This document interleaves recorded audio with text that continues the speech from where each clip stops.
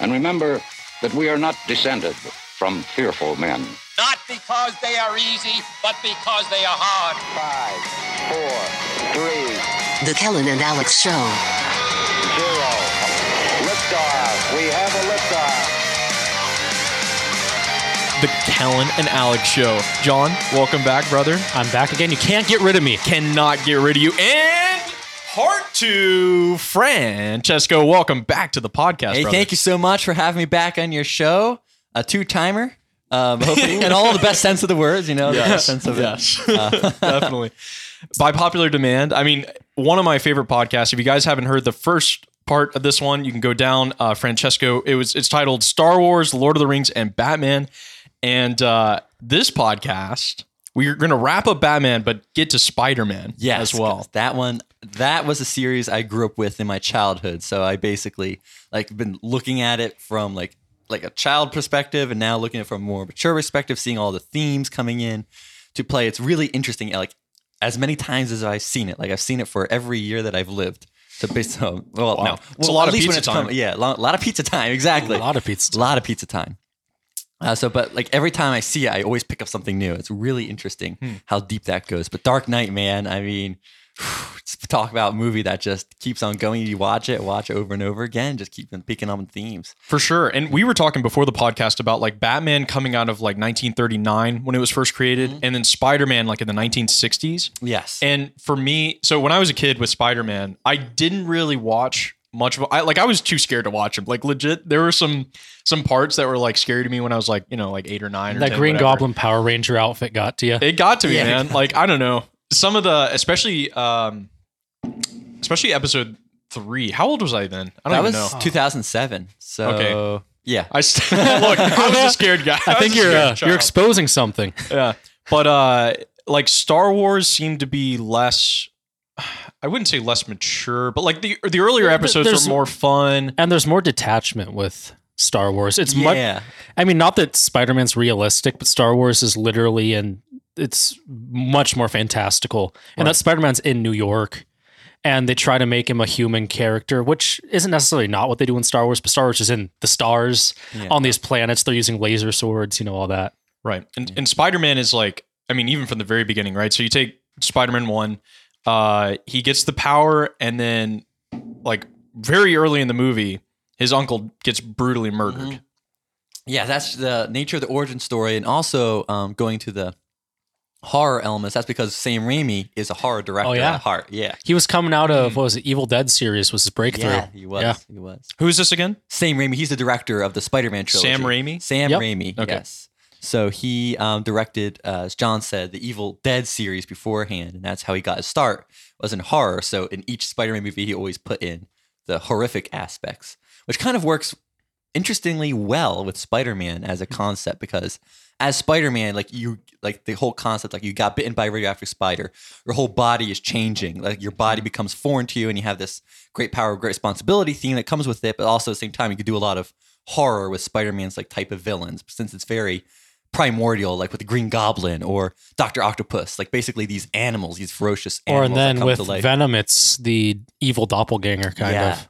Yeah. Or at least the darkness that lies in all men or whatever. Exactly. So there's a lot of horror themes. It's like funny how Spider-Man can interestingly lead to a lot of horror themes just by the nature of his character, I guess. Yeah.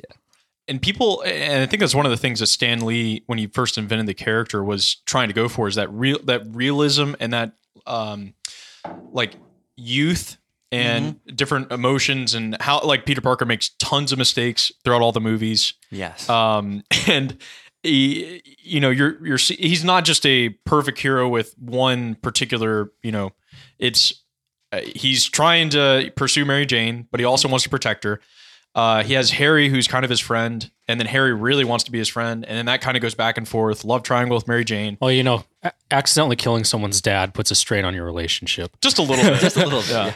Well, okay, so, I can't remember how it works in the first. So remind me. So Norman, yes, Green Goblin. He tries to kill Spider-Man with his like hoverboard thing, right? and it's going towards Spider-Man. Spider-Man gets out of the way, and then it impales Green Goblin and kills him. Yes, it does. So maybe for people who, let's just go back on Spider-Man, go back to the story. He gets the power. Uncle Ben dies because of Spider-Man's negligence, basically. Yes. So Spider-Man, instead of using his power for good originally, he goes and tries to fight in a wrestling match and like destroys the opponents. And then when he gets cheated out of his money, a thief comes and steals money out of the boxing match arena, whatever. And instead of stopping him, Peter Parker just sits by, lets him go out. But then the robber goes out, kills Uncle Ben, and takes his car. Right. And later gets revealed to be Sandman, right? In these movies. For the first movie, the whole theme contained was, it was just a burglar. Peter got the burglar, like he accidentally killed not accidentally, but through like circumstantial happen. Basically, Spider-Man tracked down the burglar to an abandoned building, and he frightened the burglar, and the burglar just stepped backwards, fell over, and died. So it was almost like a circumstantial death. That the burglar. So basically that's that arc within the story. Okay, Peter Parker sort of had his revenge, right, on him, but it wasn't like he directly killed anyone. So you have retained Peter Parker's innocence, but at the same time resolving that arc within that movie of, okay, the killer's dead. That's defeated, but now Peter Parker has to deal with his own personal agenda. I think that's what really, Sam Raimi really delves into like the personal themes. So watch the Amazing Spider-Man movies. Those are the reboots, the first reboots. Oh, it came out a few years ago. Yeah. I heard that the second one was really bad, and I didn't watch either of them. Yeah, it was. Wait, was that the cartoon one? No, that was Andrew Garfield. Andrew Garfield. I remember that. In that one, in the first Amazing Spider-Man, they had one plot thread where Peter Parker is trying to find Uncle Ben's killer, but they never resolved it in either of the movies. It never resolved, so it's more like a mystery thread that keeps you going, right? Instead of like the same Raimi movies, he resolved it immediately. So you have that emotional weight of it hanging throughout the movie instead of the mystery. Okay, how am I supposed to find a killer? That doesn't get resolved. I think that's where a lot of people praise the same Raimi movies and don't really kind of deride the Amazing Spider-Man movies because they always leave hanging plot threads. I think I heard the Amazing Spider-Man movies also were they're trying to set up a Spider-Man movie universe. They kept like throwing references to other things from the Spider-Man stories. And it was that thing where people are trying to be Marvel, so they're spending so much time setting things up that they don't tell a satisfying story. Right. I haven't seen them, so is that like accurate? That's exactly what happened. There was so many good parts that had potential. The acting was great. I like Andrew Garfield as an actor. He's a really great actor. Even in the Spider-Man movies, like the dynamic between him and Gwen Stacy was definitely a high point in the movie. But in the same Raimi trilogy, you had each story was contained. And some of the themes bled into the other movies, but it wasn't as if though you had a large hanging plot thread that had to be resolved in a future movie. It was all right there. And the original, like the trilogy, it does like start and end plot lines. You have that killer, Uncle Ben are done. And then you have Norman, Green Goblin done. He dies. Yes. Right. And then you move on to Harry. And the second one gets into Doc Ock. Dr. Octopus. Yes, That's what they call him. Dr. Octopus. Yeah. Who gets the artificial intelligence arms thing that end up kind of infecting him. And there's, maybe one theme we could, let me finish that thought before we get back to that theme. But, and then that's Spider-Man 2. You have that arc, and then he dies at the nuclear reactor at the end, right? Doesn't he sacrifice himself? He does sacrifice himself. Okay. At the end, yes. And that ends, right? Mary Jane's obviously going throughout all of it. And then, and she has like, after the, that's the love interest for Peter Parker. After the first movie, she confesses her feelings for Peter Parker. And because he thinks she's going to be, used as leverage against Spider-Man. Right. He wants to distance himself from her. Yeah. But then she becomes really close with Harry, his best friend, which does not work to his, he's not very happy about that. And then he gets close with Gwen. That's in the third. That's in the third movie. Okay, which is kind of That's like a reversal because isn't Gwen the first girlfriend in the comics? Yes, she is. So they don't do the unfortunate Gwen Stacy ending. No, they don't. No, they don't. Not in the original same. I think that was a plan at one point to do that, but they didn't. Make that movie even darker. Yeah. And then third, you have Harry becoming the no. Sorry, before that. The third, you have Spider-Man gets infected with the symbiote. Where does Symbiote. Where did it come from? Did it come from Space. Oscorp? Or- Basically, Space. in the It's a movie, it came from space. Yeah, the symbiotes are space aliens. That's convenient. Anyways, Or actually, and then I think there's that all the symbiotes come from Venom in the comics, but he's a space alien. Yeah, space alien, basically. Yeah. Venom's a space alien. So in the movie, they don't really describe it. Literally, they stuffed that movie with so many plot threads.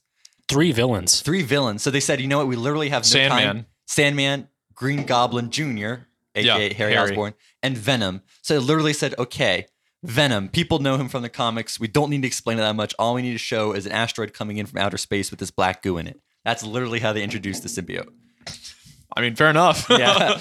It does introduce it. Yeah, I remember.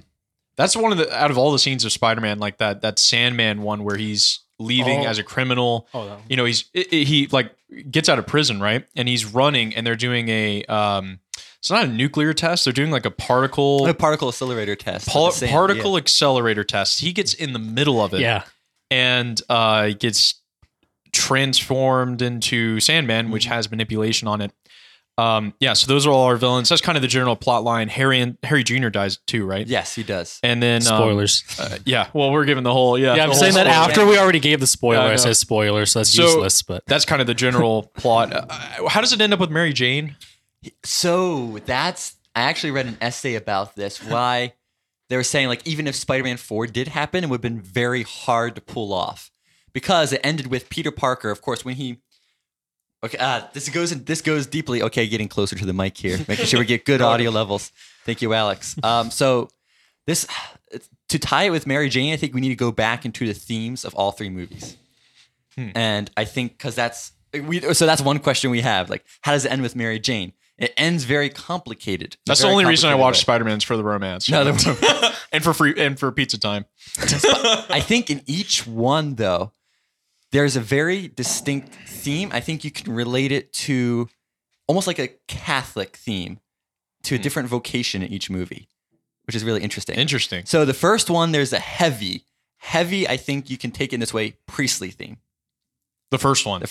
Okay. So here's how it works. So basically, Peter Parker has these powers. Of course, like in the priesthood, right? You discern God's will. You discern it and you fully realize, okay, I'm going to this vocation and you receive powers. For Peter Parker, it's an accident. But that's where the differences kind of end.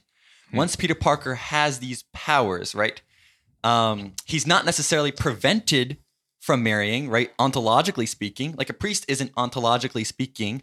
I mean, I could argue with Cardinal Ratzinger, Pope John Paul, Pope Benedict XVI, and Cardinal Sarah. Yeah, but I think it's correct to say ontologically speaking, you're not prevented from marrying. Of course, like you have married priests, so obviously, you're allowed to. So Peter Parker, in getting his powers, he isn't prevented physically or like spiritually from marrying, right? But if he has to carry out his vocation, right, as the hero, he has these powers, this newfound powers. He has the responsibility to the people, just like a priest has a responsibility to the people. He has these powers, so he really can't pursue Mary Jane because pursuing Mary Jane and ending in a relationship with her would ultimately detract and put in danger his vocation as Spider-Man. I like that vocational theme because of how he is now and the powers he has. There's a way he ought to act, and if you think back to when Stan Lee was making Spider-Man, the whole idea is that he's a teenage kid who has to balance, like some teenagers have to balance life and work and stuff. Peter Parker has to balance life, work, romance, and his calling, as you put as Spider-Man. So that's interesting. And grief with his uncle. And, Yes, and I think the most interesting part of the first Spider-Man, this really hit me. Like as a kid, it didn't mean anything to me. It was just the fight scenes, with Green Goblin and Doc Ock and Venom. But growing older and going through high school and going through college, what really hit me is that ending scene in the first Spider-Man where Peter Parker has been pursuing Mary Jane this whole time. And he literally gets her, right? Like she's the one who initiates the kiss with him, I think, at the end of the movie. But he says no. So the entire movie was building up to them actually having their romance. But then he gives it up to become Spider-Man. And that's what really ends the movie on a great impactful note, but also I think we can cool. get into this affects the other movies in a way that kind of hinders the relationship in the future, which is we can get into a little bit more if you want. Meaning it was like a definitive moment when he said no. There wasn't like a turning back, like maybe later. Right there at this moment, unless he stops being Spider-Man. Right, which in that number way. 2 gets into And like Batman and Rachel Rachel Dawes. And Yes. she ends up rejecting him because he can't leave Batman behind, right? And Peter Parker says, I can't leave Spider-Man behind and I have to, I can't play this both. So, Right. Okay, so you said Priestley for the first one. Is there other vocation for 2 and 3 that you're talking I'm trying to think now because I'm thinking the other 2 is more of a vocation to marriage, I would say. And it's interesting how the perspectives shift, I think, in number 2 and number 3. And I'm trying to, because I know it's like a marriage vocation. I know number 3 definitively, but we have to cover number 2 first. But number 3 definitively is the man's role of sacrificing his own self-interests in order to promote the good of his wife. That is, I think that's number 3. If you can connect it. Because Spider-Man's literally testosterone high steroid man and and 3. Number 3 is like beating people up at the bar and like all sorts of stuff. Yes. It's literally like You'll have your rent when you fix this damn door. This is toxic masculinity. You know?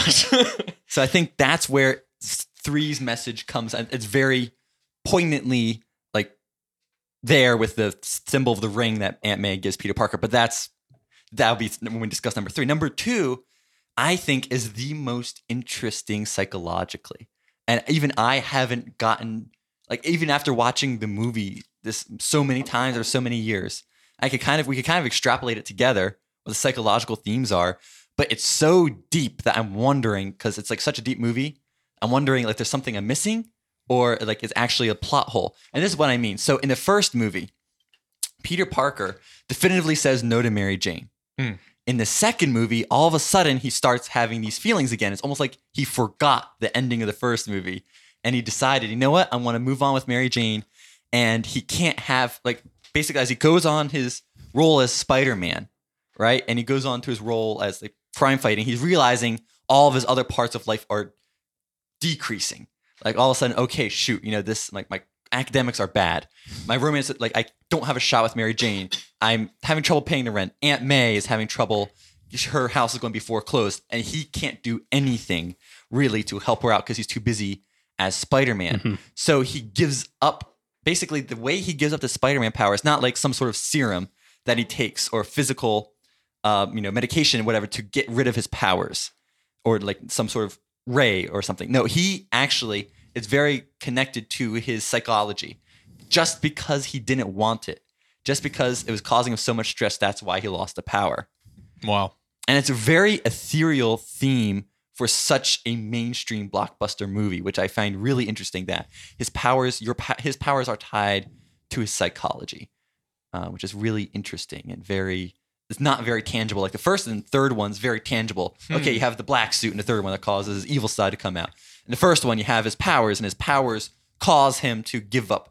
But in the second one, like all hinges on his psychology. It's interesting. Don't they make the powers organic in those movies too? Yes. They're like instead of web shooters, it comes out of his wrist. It does. Yeah. It does. Yeah. Yeah, and I wanted to bring up this theme of like science and the role of science in the Spider-Man movies because it's super. I mean, especially with Spider-Man Oscorp, 2. Yeah, Oscorp is a tech science biotech company.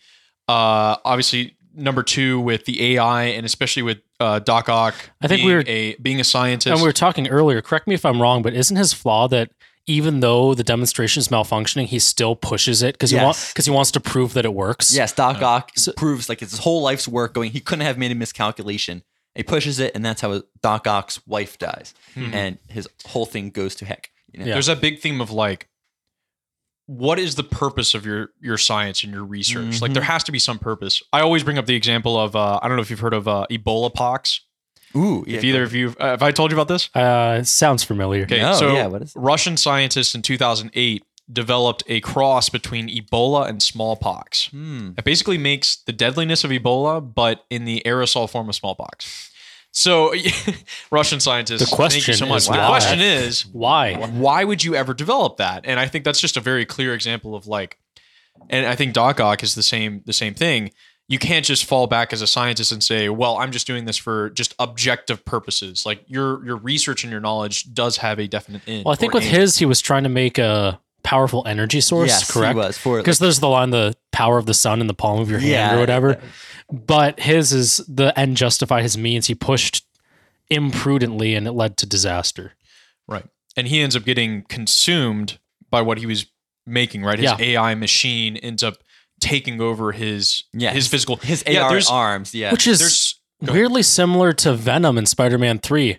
It's this like evil influence that lives within the character. Right. It really is. There's such a like I'm going to use an incarnational element or a bodily element to all these, like you were talking organic, right? So Spider-Man gets bitten and it changes his body physically, right? It's not some external power that like he shoots fireballs out or something like that. It's like, it's something internal to him. Right, with Green Goblin too, it's the gas that like changes who he is, and it makes him crazy and all this stuff.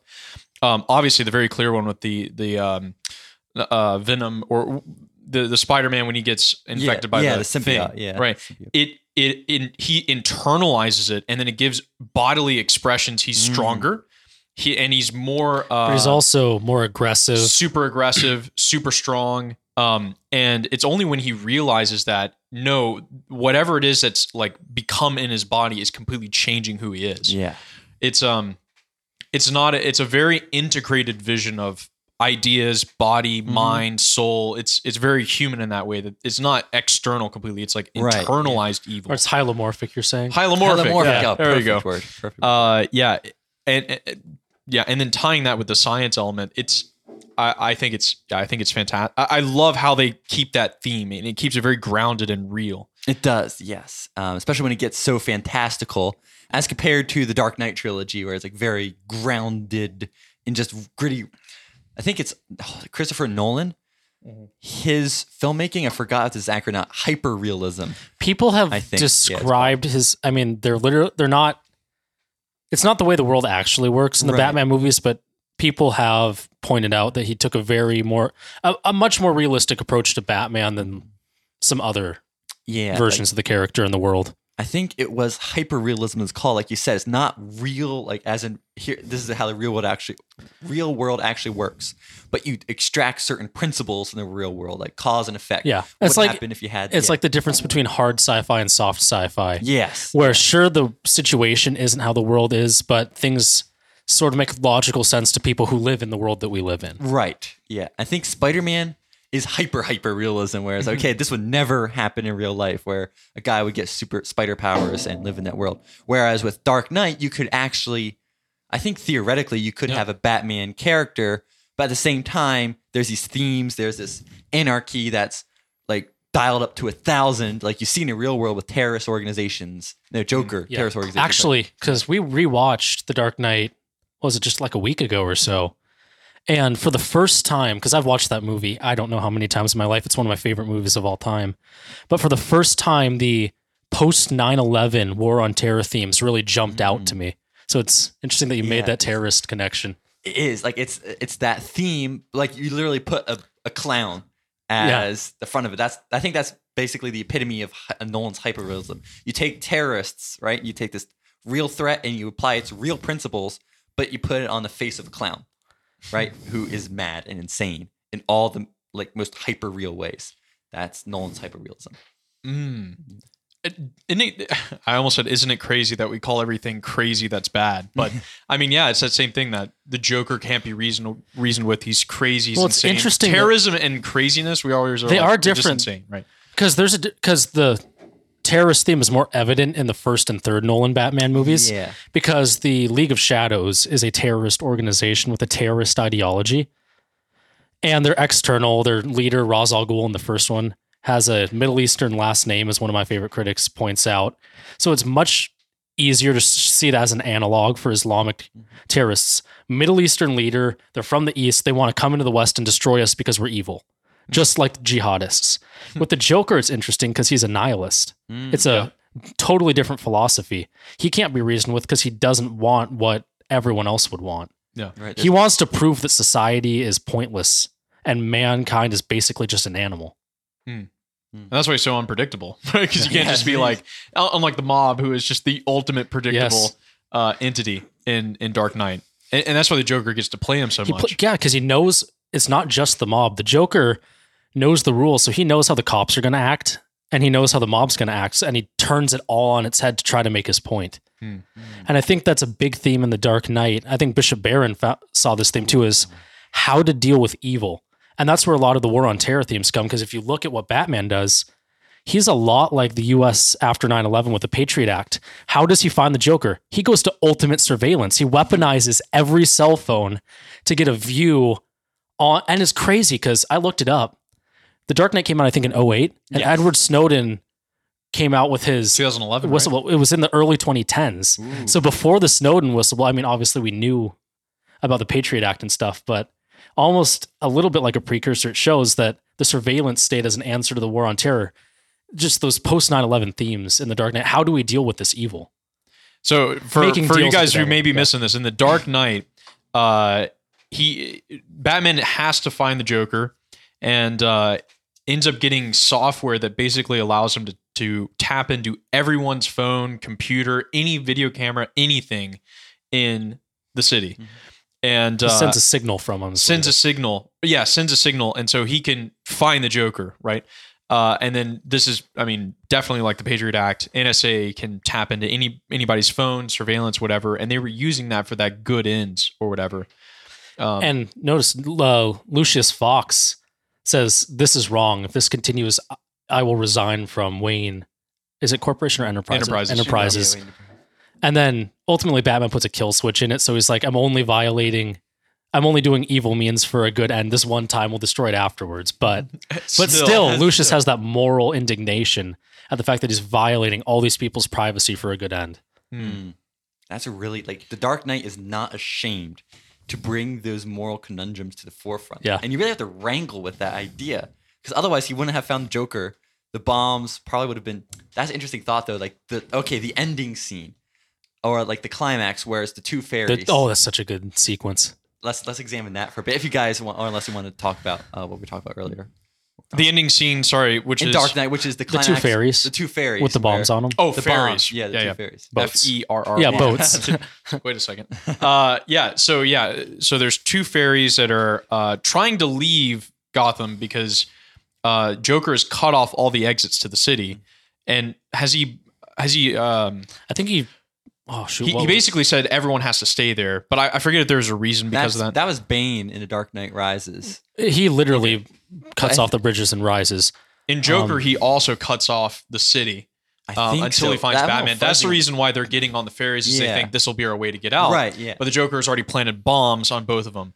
And each of them have a switch, and one's filled with prisoners who are leaving, and the other's filled with civilians. And they both have the switch to kill the other one. And then the Joker announces, well, you have 2 hours or something like that. And if you flip the switch, I won't blow up your boat. Right? Yeah. So make your pick. Yeah, but if you don't pick by midnight, I blow you both up. Yes. Right? Now, okay.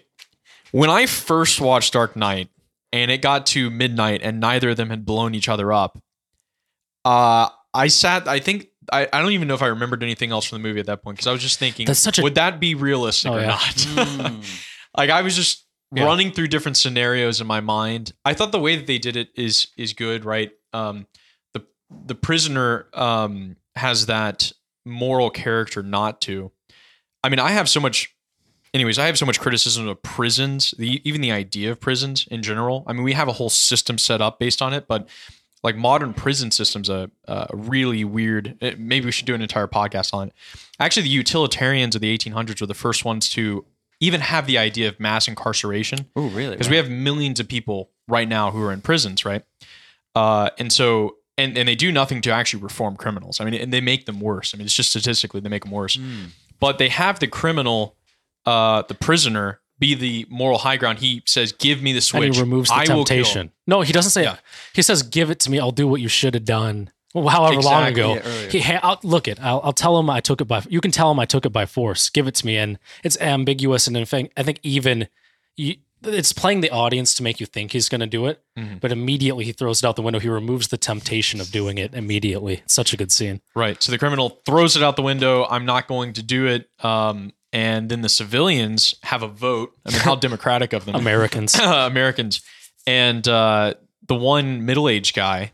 And it's interesting. It's not like a young guy. It's a guy who's kind of a little bit later in his life. It's not a woman. It's not a child. It's a guy kind of later in his life who says, I'm going to do it. All you other civilians those don't people have blood in had your their hands." chance. There's no reason we have to die. Give it to me. I'll do it. Those people had their chance. I mean, it's like that's our kind of like, that's our prison system too. It's like those people had their chance to live in society and now they don't deserve to exist in it. And it's, once again, I think it goes back to that, our whole conception of society, of this idea that, they have to be locked up forever if they're evil or whatever. There's, I don't know. That's a whole different that's a whole idea. But this idea of just guilt that requires, the rest of your life in jail, or this guilt that requires killing them or whatever, that gets extrapolated into that claim. I just had an interesting thought though, because the Joker's whole gambit is that social rules are ultimately made up. He doesn't go so deep as to say why we made them up or anything.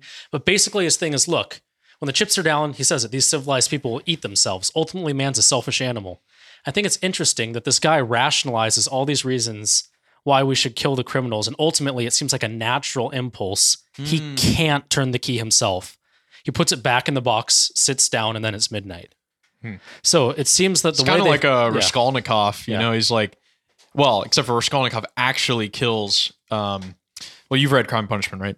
I Maybe know parts it, of it. kind of. Raskolnikov ends up killing the old lady who is the pawnbroker, and he finally gets himself to do it. But it's like an enormous task for him to do it, and his whole conscience and his moral being is just utterly disgusted with themselves for the rest of that. There's like this natural conscience is if like you're gonna killing you. Bring it to Catholic thought, I believe it's St. Paul, the law is written on your hearts.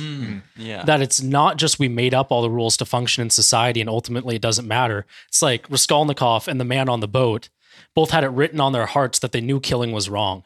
Yeah. And with Raskolnikov, it drives him mad, doesn't it, that he did kill? And with the man on the boat, it's that he can't kill because ultimately something deep down prevents him from turning the key. That's a really good point. Never really thought of it that way. Is that the theme? This is, like I said, this is one of the movies. Well, it's nihilism versus not nihilism. Exactly. In it. Yeah. That ultimately, like you said, Joker is saying that the natural form of man will ultimately eat itself, but it's really his natural, most inner part that prevents him from eating each other. It's which really disproves Joker, yes. Which is why he gets so frustrated. And then he says, you can't count on anyone to do anything. Got to do it yourself. And he pulls his own detonator. Batman beats him up. And then there's an interesting two sides of the coin, pun intended, because ultimately what the Dark Knight seems to say is that man is not inherently this selfish animal, but yet individual men, even the best of us, can fall. Because Harvey Dent, Joker says, you think I really hedged or something along those lines? You think I really bet Gotham's or the war for Gotham's soul on just this? I have an ace up my sleeve, and it's to destroy the icon of Harvey Dent, who's supposedly the best of us. Because he also corrupts Harvey Dent to turn him into, break him down. So it's interesting that man ultimately isn't evil, but individual men, even the best of us, can fall. Yeah, he goes from like Christ to Antichrist. He goes from literal savior of Gotham to, if it gets out that he's systematically murdering, anyone people associated with Rachel. Yeah, he goes from the Christ to Antichrist, and it's like if that got out, right, and then obviously the police commissioner says like this has to die, and someone has to take the blame, and he says blame Batman. Yeah. Which again, I think it's interesting that you brought the priestly aspect of Spider-Man up in the first movie, and then I think, was it you also brought up Batman with Rachel? There's also not totally moral, but there is a priestly nature to Batman in that movie, in that he takes Harvey's sins on him for the greater good. I mean, obviously it's not the same as Christ because it's immoral where Christ was within justice. Yeah. But Batman's kind of becomes like this priestly figure for Gotham. He does, you're right. Like he is literally the sacrificial lamb. Yes. That Harvey Dent, he took upon as the scapegoat. I think it'd be more of a like a Girardian scapegoat. Yeah, I think that's very I don't know if it's Catholic as in he takes it upon himself. But it's also a very Jewish concept, I think, right there. Like he is a scapegoat that the sins aren't put on him literally. It's put it on him, I don't know, not like he's actually this priest who takes away the sin of Harvey Dent and puts it away. It's like he's symbolically taking on the sins of Harvey Dent and doing it. Whereas Spider-Man, he literally has to give up everything in order to do it. I think Batman has to literally give up everything. But actually, interesting, if we're going to talk about the Christ typology of Batman in the Nolan movies, notice how he ends his career as Batman in The Dark Knight Rises. Yeah. He takes the bomb, he takes death for Gotham, the bomb. He takes it himself, flies it out where it won't hurt Gotham, and we assume he dies in the explosion until the very end, So the Batman literally ends when he takes the death that will befall Gotham and then on himself, and so it won't affect Gotham. And then there's even, interestingly, I hadn't thought of this before, but after his Christ-like assuming of death, the very end, there's a resurrection. Yes, there is. Because people, that's a controversial scene where Alfred sees him and Catwoman in wherever in Europe it is on that table. But there's a death and resurrection there which types him as a Christ figure even more. Exactly. I think that's interesting where he says that final scene caused a lot of controversy. Because people are saying, is that literal or is that Alfred just seeing this fulfillment? Yeah. And Nolan, in each one of his interpretations, it's funny, it goes with Inception as well, that he takes it very literally. And that's really interesting. I think going on a little side tangent, but this is only to support The Dark Knight. In Inception, I think Nolan said what the message of the movie is that reality matters. And you need to get over. He needed to get over this psychological problem he had where he was fixated on his wife's death too. Exactly, in Inception, right? So he live in the real world. He's living in the real world. He could have stayed in dream world with his wife, but it wouldn't be real. So that one of the most powerful scenes, like when they're in the hotel room together. And I literally just got chills just saying. I know. I'm seriously, I got chills too. I'm just thinking about that scene where oh my gosh, Leonardo DiCaprio. It's just in too many good movies. Yes. And it's just such a compelling actor, whether he's doing Wolf of Wall Street, whether he's doing Blood Diamonds, whether he's doing Inception, whatever. Yeah. He's just, man. Anyways. And then, the actress really, is fantastic in that too. But go ahead. Lay the scene, please. Exactly. So at the end of it, right, you have the spinning top, the infamous spinning top scene where you don't know if it falls or not. And Nolan said that's because you as the audience are invested in whether or not that is real. If it's not real, all of a sudden that takes away the value of him seeing his family again. Whereas if it isn't real, it takes away value. But if it is real, it's a fulfillment. And that goes against denialism. That goes against the moral relativism of this age. Whereas as long as you're happy with it, it's fine. Nolan's message is no, it actually has to happen in order for it to matter. There's also a sort of interesting meta commentary then, and we're literally watching a fantasy on the screen. I think other critics have pointed out Inception is kind of has movie themes in it. Because movies are kind of and it's like a dream world. It's a fake world that is made up by the human mind. So in not showing whether the top falls or not, I know it's just an interesting meta commentary. It's is this a dream? Well, it's a movie. Yeah. That's a really interesting point. And that goes straight back to Reality Matters too. Rises. Yeah, Reality Matters. And a meta commentary, right? Is this real? Is it not real? And Nolan's saying, well, if it isn't real, it doesn't matter, right? But this is literal. He is figured, and everyone. I still have yet to see Tenet. I'm looking forward. I haven't seen it yet either. I want to see how he takes. I wonder if that theme is still taking on Reality Matters. That seems to be a common theme, at least. Can we go back to that one scene with DiCaprio, whoever what's his name in the movie Inception? Cobb, yeah, and his wife. And does he spin the top, or she wants to? It's a flashback to when did she commit suicide? She did commit suicide because she thought. So in the movie, she thought they were stuck in the dream world for such a long time. Right. So they were exploring it with that technology, and they got trapped there for years or something. For years, 50 years, because they went too deep, right? They went into the fourth something dream or something like that. Yeah, and so the time. So let's go back with Inception. Time multiplies the further you go down in terms of how long. So a minute passes in the real world, but an hour passes in the first dream.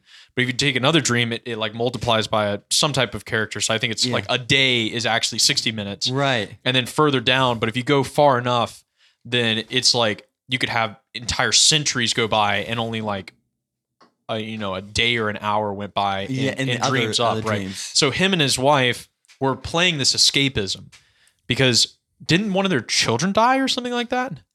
I don't know. No, I don't think so. That. They were in there. I think they got stuck. I forgot how they got stuck. They're stuck. They decided to make a living out of that world, but then they realized this is fake. We can't keep doing this. So they decided to put their heads on the train, right? Like there was a train coming. They decided to commit quote unquote suicide to try and get them back a level up. Wake them up. They did. That's what woke them up. Right. But then with his wife, with Cobb was able to get reality back on his shoulders. Okay, like this is real reality. He's able to rationalize it. He was able to deal with it. His wife was not. His wife was thinking there's something wrong about this. This is a dream. She kept thinking she was still in a dream. She couldn't tell fantasy from reality. Man, oh, geez. So like, this is a point where humanity has got. We're doing hypothetically that humanity has gotten to a point where the escapism reality becomes the preeminent reality, and it's or it did for them at least.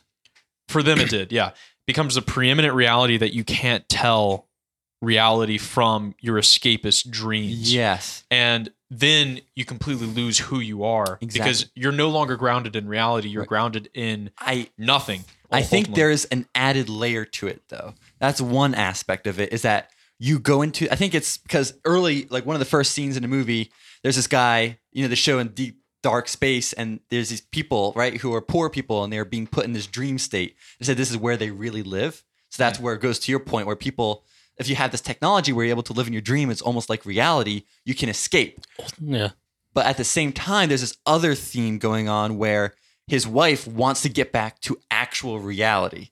So that's even if she is an actual reality, but this fantasy world messed up her mind so much that it's not like she thinks this is a fantasy world, but she still has that innate desire to experience reality as it truly is. That's why she commits suicide at the end, because she thinks it'll be another level up. So there's both that escapism, but at the same time, as you were talking about earlier with The Dark Knight, right?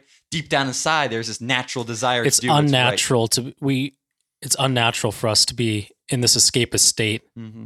Yeah. Yeah. So even if a real world is tough, right, as nails, and things are going wrong, it would be better to stay in that world than to stay in an escapist world where every dream of yours is fulfilled. And then you think about people who try escapism today with alcohol or drugs or even less psychologically addicting stuff like chemically addicting stuff like video games or even movies or whatever. Yeah.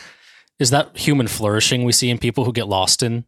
We call it's like your demons. You're getting lost in a vice, Right. I read that in the Gauntlet article. Doesn't seem conducive to human flourishing to pursue escapism in this way. Right. No, I think of course there's always room for it. You've got it. Like watching these movies gives us opportunity to extrapolate these themes. Yeah. But at the same time, you have if you're doing it if you're making it the center of your life because you want to get out of this world. Yeah. That's just wrong. I mean, like we said, it affects that. So wow, that was a deep tangent from The Dark Knight Rises. Seriously, well, if you don't mind, I do want to kind of stick with Inception again for a bit with this escapism stuff. It just sparks so many things with the scenes in it. It's just like something else. But yeah, I mean, I'm getting new insights into Inception because that's such a confusing movie. Yeah. In terms of, there's just so many scenes from it that are just so memorable. Like when you have that, I think it's Egypt or some Middle Eastern country where they're like, there's a mob coming. Oh, right? yeah. And he's just kind of chilling out in the room. And isn't that that's how the movie starts, right? Yeah, it's one of the starting scenes where it already establishes, like, because you as the viewer, you're like, what's going on, right? Because you're already steeped in reality. You know what reality actually looks like. You're gonna die. You know what I mean? If it comes to you, but there's they don't really seem to have that much fear because they understand it's a dream. Yes, they understand that it's a non-reality.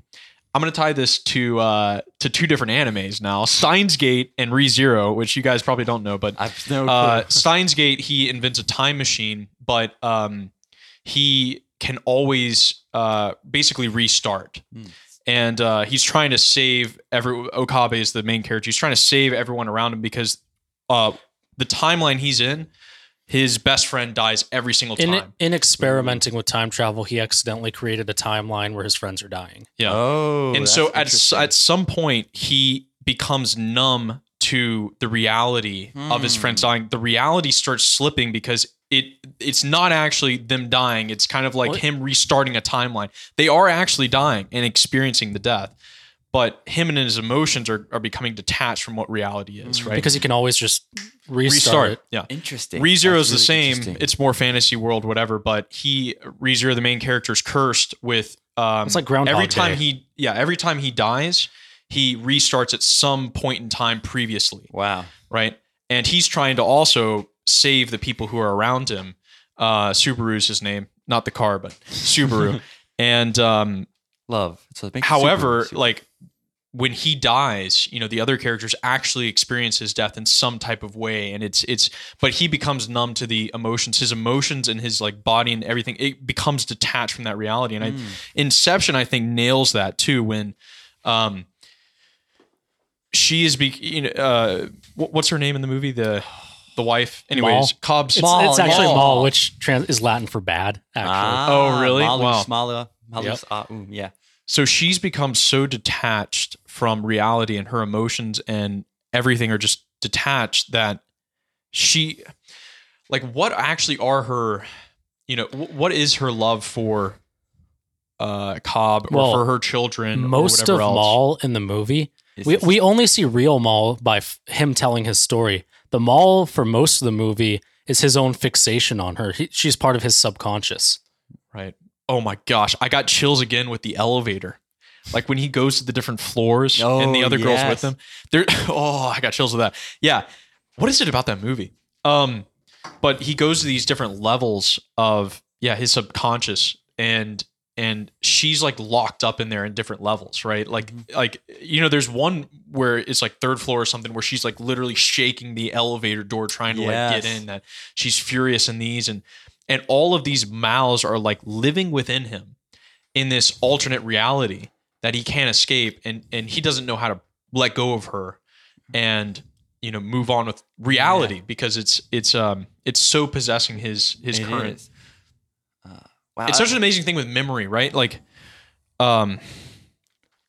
you can be totally detached from, let's say, what was the evil that was in your past or whatever. You can think, in your current reality, you've moved on in life or whatever, but it's always haunting you. Yes. You've seen that with military people with PTSD. It's like that process of moving on takes so much time, and it takes energy, it takes effort, it takes other people who are, actively leading you out, who are real, right? Yeah. And it's trying to acclimate your memory to the present reality rather than dwelling on what's happened in the past. And that kind of fits in with the whole triggers, the people with PTSD, things that trigger your memory. And that brings back. And actually, this just came out of the blue. But I'm thinking there's a lot of phenomenology in this. Because there's one quote that talking about Mal being a figment of his imagination and being part of his memory. At one point near the end, when he comes to this conclusion where in the bottom level, right, and the hotel is sinking down, that she's in, and she holds the rich guy's son captive. I forgot what his name was. Right, the Cillian Murphy character. Yeah, right? Cillian Murphy's character, or Cillian Murphy. Oh wow. I've said Cillian most of my life, but then I looked at him like, wait, Killian's a real name, and I've never heard Cillian, so I don't know. Interesting. Okay. Ra's al Ghul, Ra's al Ghul. I don't know. So Murphy, Murphy's actor, right? She's holding him hostage, and at one point, Cobb says to his wife, Mal, says, even though like she wants his figment, Mal wants him to stay with the rest of his life there, and they're thinking he could be fulfilled, but he can't be fulfilled. He's saying even is his subconscious memory, and that is incomplete because she's not real. So like even though he knew every single thing about her, every little tick, there's always something missing. I think John Paul too would get a kick out of that basically because with phenomenology, basically like you have to experience, right? There's something out there that you experience, but at the same time, that thing out there affects you, right? Hence phenomenology. I've been very cursory, very brief glance at it. It's such a deep philosophy, but like you can have subjective feelings about something, but it can't be those subjective feelings alone. You have to have something objective in order to make it complete, I guess. So it's like that interrelation between objective and subjective reality. If you cut one half of it out, i.e. the objective reality in the case of Inception, all of a sudden you have Cobb's problem, which is obsession, fear, anxiety, and ultimately realization. I can't live with this subconscious reality because it's not all there. So I think that's a really good kick in the butt to relativism and subjectivism in the modern culture that Nolan does right there. I want to take it a different direction too with ideas. So the whole reason they're going in that dream, and you know, I guess, I don't know. I would say that's the main plot is DiCaprio and his wife stuff. I think, and then the subplots like... I would flip it the other... Based on how the movie works... My phone's talking to me again. No, based on how because you're introduced with them as these dream thieves. No. So the main plot and most of the action revolves around this reverse mind heist, and the movie's called Inception. Correct. This Inception they're doing, and then there's also the themes and the other plot. Call it a subplot, if you will. I haven't analyzed which is sub, which is if they're both, whatever. But then there's the plot of Cobb and his issues and him with his wife. So Inception, but anyway. Yeah, and I would, you know, you could go either way. Yeah. I think you could say the main plot is actually Cobb dealing with all this stuff, and then the heist is like going alongside it. But or you could say the heist is like the main part, and then Cobb has to deal with this to finally go with it. But I mean, both are, you know, really impressive. But they're successful in the end. They get the president guy to make the deal, right? There's some deal that goes down, and it's favorable for their client. So I always wondered about that, because for a movie that was so intricate and deep and all that stuff, for it to have and this worked, meaning my escapism, whatever. It wasn't escapism. It was Inception. It was planting an idea in someone. In his own mind, so he thought it came from himself. But it was for business gain. Yes, they were hired. It's a violation of the deal they're doing it too clearly. They're hired by a competitor to the company who participates in. Yeah, that's the Saito. Saito, isn't it because he wants to oversee or something? Yeah, he wants to make sure it goes down right. Yeah. Does he survive? He survives. He survives. He almost dies in the ice in the snow place. He's the one who's able to get Cobb back to his family, give him back. Yeah, that's how he gets Cobb. Okay, I should stop for a second for our listeners who haven't seen Inception. First of all, just go see it. But they are a group of people who they have these machines that make them able to go into dreams, into dreams and then dreams of other people. And the idea is there's a president of a massive corporation that they're hired to plant an idea in his mind that's going to be favorable to this other Normally company. They're thieves, so they're extracting information from they're tricking people into giving them information in their own brains. Right. They're creating fake scenarios. But this time it's something that's never been done before. It's an inception. They're hired to go an idea into his mind. So they get this president on this airplane, and all of them go into his dream that he's created. They go multiple levels down to his deepest subconscious and then attempt to plant the idea, and they end up planting the idea in his mind, which that's the very general plot of Inception. And you know, you have that themes of escapism, whatever else, but is there an epistemology in that, right? A theory of knowledge for us. By the way, let me step back for a second. For people who are like, wait a second, is this movie review? Is this just philosophy hour? Yeah, I know. You know, and Catholic philosophy hour. Why not both? Talking about Spider-Man and like priestly vocation and stuff, but there's still some themes we haven't explored yet. No, totally. But let me say, this is the deepest movie analysis you'll actually get. Not all this just like the plot was good, the characters were cool. Yeah, plot was good, characters are cool. You should see the movie. It's like, no, there are real themes and real ideas and stuff that are mattering in this anyways, and that's why we're talking about it. But okay, the epistemology of Inception. So I'm going to take this from Nietzsche, actually, where he said, the highest expression of the will to power is the will to truth. This is in Beyond Good and Evil. And he said, the philosopher wields the most power because if you can convince people to see the world according to your ideas, then you've shaped their whole reality, right? Because we, you know, in some way are like possessed by ideas, that our ideas really shape our reality, our worldview, whatever else. And for the will to truth, he said philosophers, their way of will to power, which is all with his system, is will to truth. So they say, this is the truth, and this is how you are to view the world, right? And so in this, it's like Inception seems to be the ultimate convincing of an idea. You know, it's like you're peering deep into their mind to get them to think about the world in a certain way. But in this, and this is kind of my criticism of it, that it works. And I don't know how to take that, because it's the purpose of them planning the idea is for their personal benefit and gain. Yeah. And it's a business gain that they're making money off of this deal. And there's no criticism of that. And for me, maybe I'm looking too far into that, but I don't know. Does that bother either of you? No, there is something. It's a violation of the man they do it to. Cillian Murphy's character, I can't remember his name. Definitely, the story it leads to a nice conclusion with Cobb's story. Yes, but there is definitely something clearly, and they're thieves. These guys are criminals. Yeah. So and they're clearly doing something wrong that isn't dealt with. But this is the. And doesn't it end with a second job that they're doing, and then it spins the top? Are they in the? No. It's when he goes back to his family. Yes. Oh, and he's leaving. That's how it ends. Okay. Yes. But here's the thing. I would push back on that a little bit. Yeah. Here's why. They never explicitly state whether or not the conclusion that his father wanted him to be his own man was true or not. Never in the movie did they once explicitly state that. No, they're just trying to convince him that that's what it was. Think about it. That, like, Nolan leaves that ambiguous. Was that just them tricking him? Is that what his father really wanted? Was his father just a man who was like angry at his son and like was it cutting him out of it? So the father is the head of the company. He's dying, right? And he's trying to pass the company on to his son. Right. And they have a bad relationship. And so they're trying to plant the idea that his father wanted him to be his own man. Right. And meaning not take over the company. Yeah.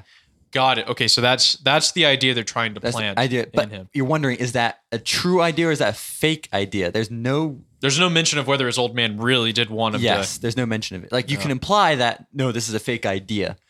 But at the same time, you don't really know for sure, which is interesting. Yeah.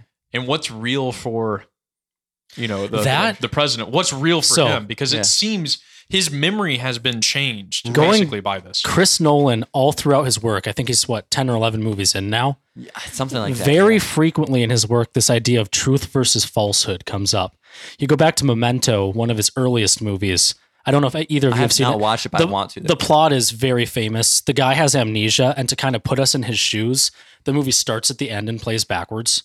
Ooh. Like, the scenes are in nearly reverse chronological order with chronological scenes intercut. It's a Nolan movie that he sometimes gets crazy with his plots. No. But so the movie starts and we don't know where we are. We just know what happened, just like the main character does because he has short-term amnesia.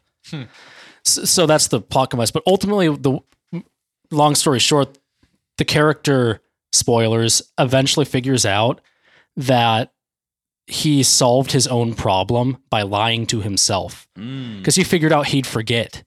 So he pins a bad guy as the guy who was guilty for, if I remember correctly. I'm not sure. He picks a fake bad guy to kill who was actually not a great dude, but he's not actually the guy responsible for his wife's death, if I remember. And then he sets fake clues for himself to find to point to this guy being the culprit of his wife's death. And then he kills him. And then I think he remembers that he's the one who set up the mystery himself. Ooh. And then his conclusion is it's better to live in a nice fantasy than a horrible reality. Which is this theme of truth and lies. So Nolan's dealing with this theme of truth and lies. In Inception, it's like, wait, it also explores that theme of fantasy versus reality. Yeah. Wow. Yeah. Inception for me. And then the end. Sorry, one more. Please. The end of The Dark Knight also plays into this, where Batman says, he basically decides, I'll make a lie that'll be better for Gotham. The lie will be that Harvey Dent was good and I killed those people. Yeah. So the good lie is better than the harsh truth. But the beginning of The Dark Knight Rises gives an antithesis to that, where Bane kicks off his plot by unveiling Batman and the Gotham people running it, Commissioner Gordon, for lying to the people of Gotham that no, Harvey Dent wasn't a hero who was a fallen icon. He was a fallen icon in a different sense. He fell and was evil. I have this written thing right here from Commissioner Gordon that says Harvey Dent was evil. So the lie that the Gotham PD and Batman told is used against them. So maybe it was and the people are indignant. So maybe the truth is better than the lie. Who knows? There's this theme running through Nolan's work where he's exploring this idea between which is better, the convenient lie or the truth. I think there's also an element of the lie is more removed, then it will be less. Let's say, because like Bane comes right after the lie, right? Because everyone was Harvey Dent. I think it's Bane right after. 8 years. It's actually there's a gap. So for me, I think that people being indignant after 8 years is a little less realistic. I think people's memories start waning. Oh, yeah. They forget how awesome Harvey Dent is. Was it 5 years or 8 years? I forgot. I can't remember, but there's a time jump. Okay, I mean, like, let's take the Pentagon Papers that came out about Vietnam. Except for with Harvey Dent, he is kind of held up as a local hero, and I think don't they have like a Harvey Dent act Harvey or something? Day, yeah, so like or something. There's like some big cultural thing around him or something. I am skeptical of, so let's say the effectiveness of the lie versus just telling the honest truth, right? The deceptive lie for their good. I think if the more time that passes with the deceptive lie not being unveiled, the less impact it'll have once it is revealed, right? I mean, let's take the Vietnam War, right? That the fact that we knew for the longest time we were losing the war, still sending people there, it was like failure, whatever, and they knew all this stuff, but they were actively doing propaganda. It came out fairly, nearly immediately after that. But like today, do many people discuss the fact that the U.S. government was actively lying to the American people to convince them to go to war? And then all of a sudden we have 9/11, and then now we're in the Middle East for years and years and years, sending our young people there, and based on and now I think we're finding evidence that the U.S. government knew that Saudi Arabia was involved and was not going after Saudi Arabia as much. Also, they knew that Pakistan may be housing them, but they were trying to justify being in Afghanistan and Iraq more. And so we were sending all our people there. But the more years are removed from the lie, the less impact. How much do the people at large understand that, though? Oh, yeah, they don't see, but likewise with the Harvey Dent stuff, how much are you saying? How much do people understand the government lying to us to get us emotionally? Yeah, I wonder. I think we've created a propaganda media machine that's just. And there's even the bizarre thing where it's not a lie, but it's clearly stuff that would seemingly be a violation of our constitutional rights. Going back to Snowden, he releases his thing. And I can't remember who it was. I think it might have been John Oliver or something who interviewed him. And there are people who, one, confuse him with Assange and don't know exactly who he is. Yeah. And two, there are people who just don't care. Yeah. They're like, oh yeah, the government was spying on us. Okay, I have nothing. I have nothing to hide. Whatever. They were trying to catch Terrys. Who cares? It's like, wait, people just there's some people obviously are indignant, but there's some people who just don't care once it's revealed that something bad was happening. So going back to Batman with Bane revealing that years after Harvey Dent had his meteoric rise and then fall of prominence, I think it seems like the lie should have worked for Batman and for the police commissioner. According to reality, in my opinion, contingent because, as John was saying, there's already, I think it's called the Dent Act. Yes, they had all these prisoners are put into prison, right? Okay. So once Bane exposed what Dent did, that destroyed his act. So now you have an act that is solidified. People think, all right, this is a part of everyday life now. All of a sudden, you bring in the roots of the past and uproot something that's part of your everyday life. Wasn't it like a mass incarceration act too? It was like there was like a mass incarceration built on a lie. Yes. So I think that's why it was so visceral for the people of Gotham City, because unlike it's a lie, but it's been such a long time, whatever. It's like, it's a lie that affects something that's established. And I think that's where the difference comes in. If it's a lie, try and think of like historical examples of that. Where like JFK and then Lyndon B. Johnson's major programs that he got passed through the Senate and all sorts of stuff and civil rights stuff and whatever else.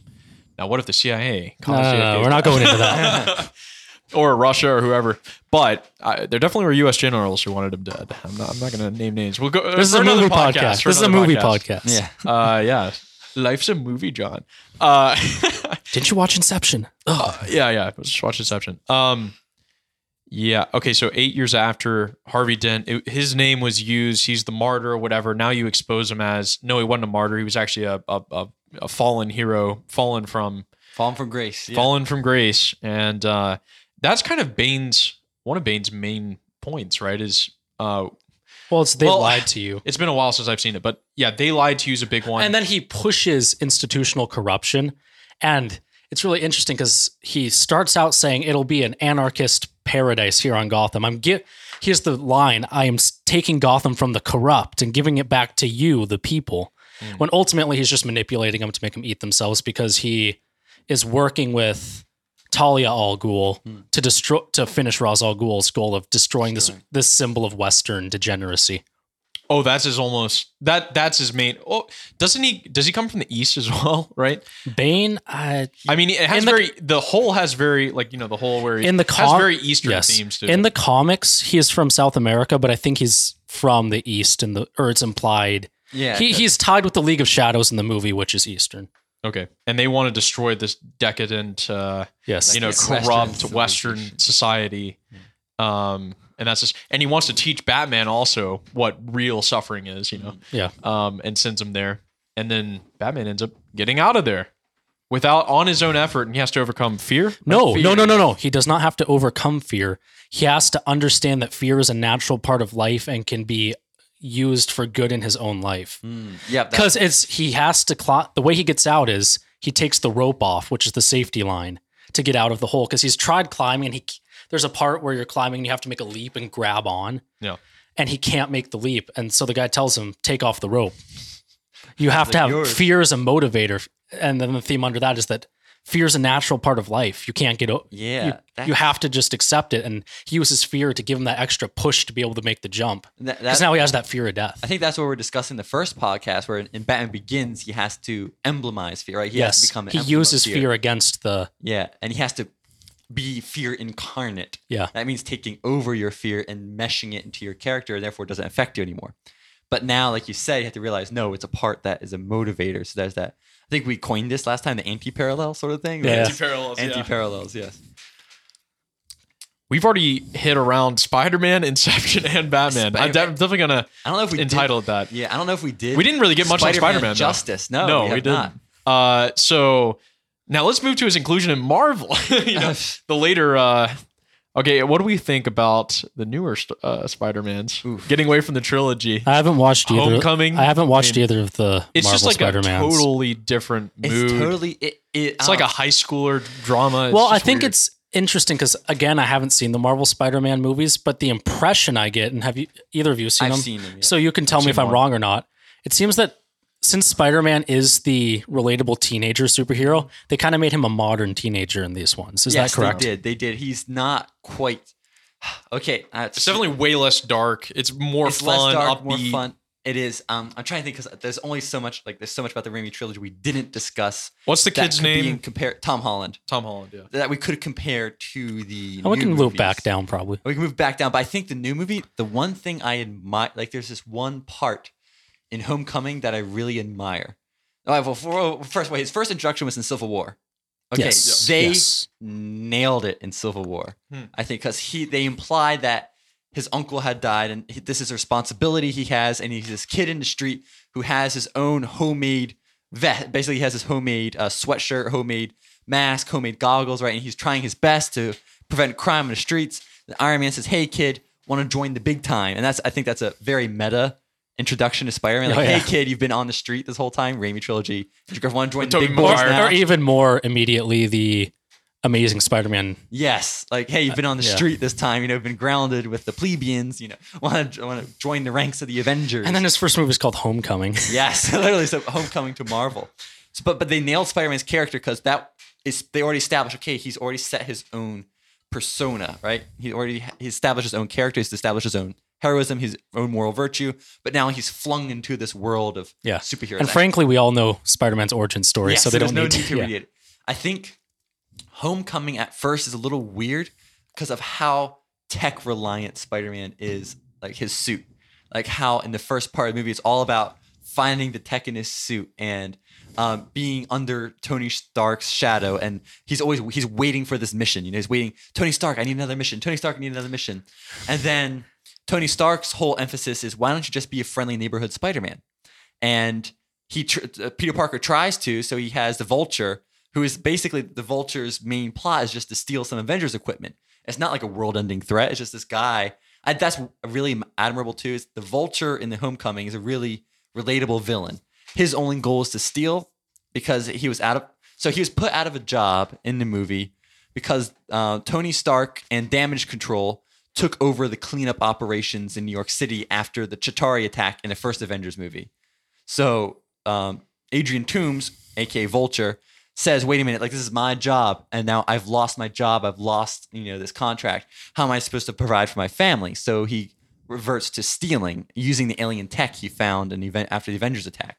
So he's a really blue collar villain where he's like, I steal because the government stole from me. I steal because the rich stole from me. Almost like I only steal because I'm providing for my family and is justified.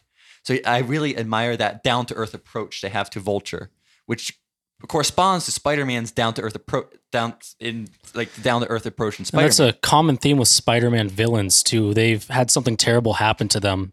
Yes. So and now they lash out. Exactly.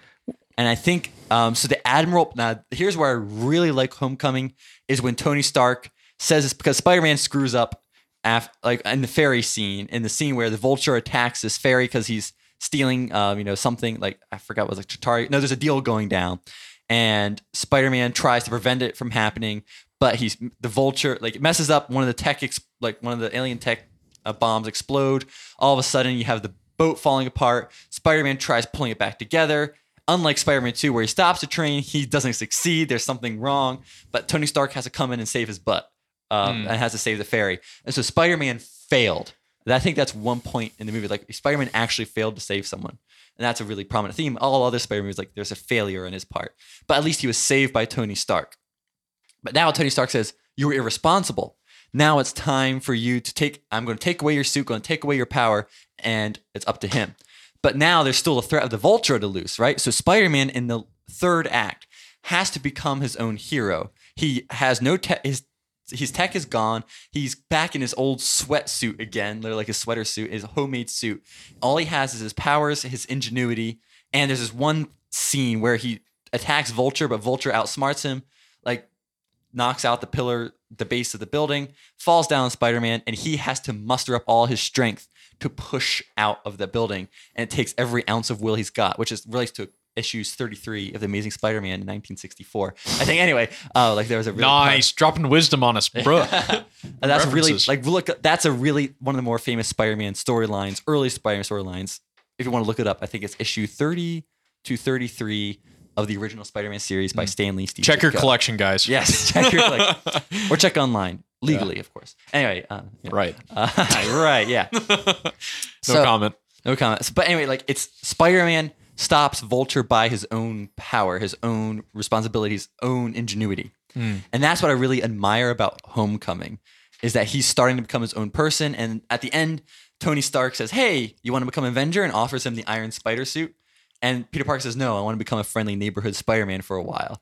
So he literally, Spider-Man in Civil War gets thrown into the upper echelon of superheroes. Spider-Man believes in subsidiarity. Yes, he does. Literally, he does. Actually, that's a good theme. Like he believes in becoming a friendly neighbor. Of course, in Infinity War, they had to have Spider-Man, so he gets thrown into Avengers immediately afterwards. But that's what I admire about Homecoming is that down to earth. Okay, Spider-Man ultimately, even though the tech stuff was kind of weird in the beginning, it was cool seeing him integrated with Iron Man and Avengers and Captain America. But by the end, he becomes his own hero. He proves his own self. At the end, that's what I admire by Homecoming. Yeah. It's definitely a very different take than the trilogy. I mean, it is less dark. It seems like the originals too were a little bit more character heavy. Maybe I don't know. Yeah, they were. They definitely were. And then this, big. We talked about Spider-Man being like a very organic, biological in the trilogy. Like each of the villains has some like bodily thing that they end up incorporating. But then in Homecoming, it's a suit. Excuse me, it's his suit. Yes, which is external to him and can be taken away. Right. I think which is really. I mean, he does still have the wall crawling and stuff. And but it's a lot less. It's a lot less integrated into his person. I mean, if you take Iron Man, right, he has the thing in his chest, reactor, right? Yeah. That binds him to his suit, meaning he's the only one who can use his suit, right? Well, there are other suits with the reactor built into them. Okay. With his, it's just to keeps him alive because up until Iron Man 3. Where he gets it out. Surgery, yeah.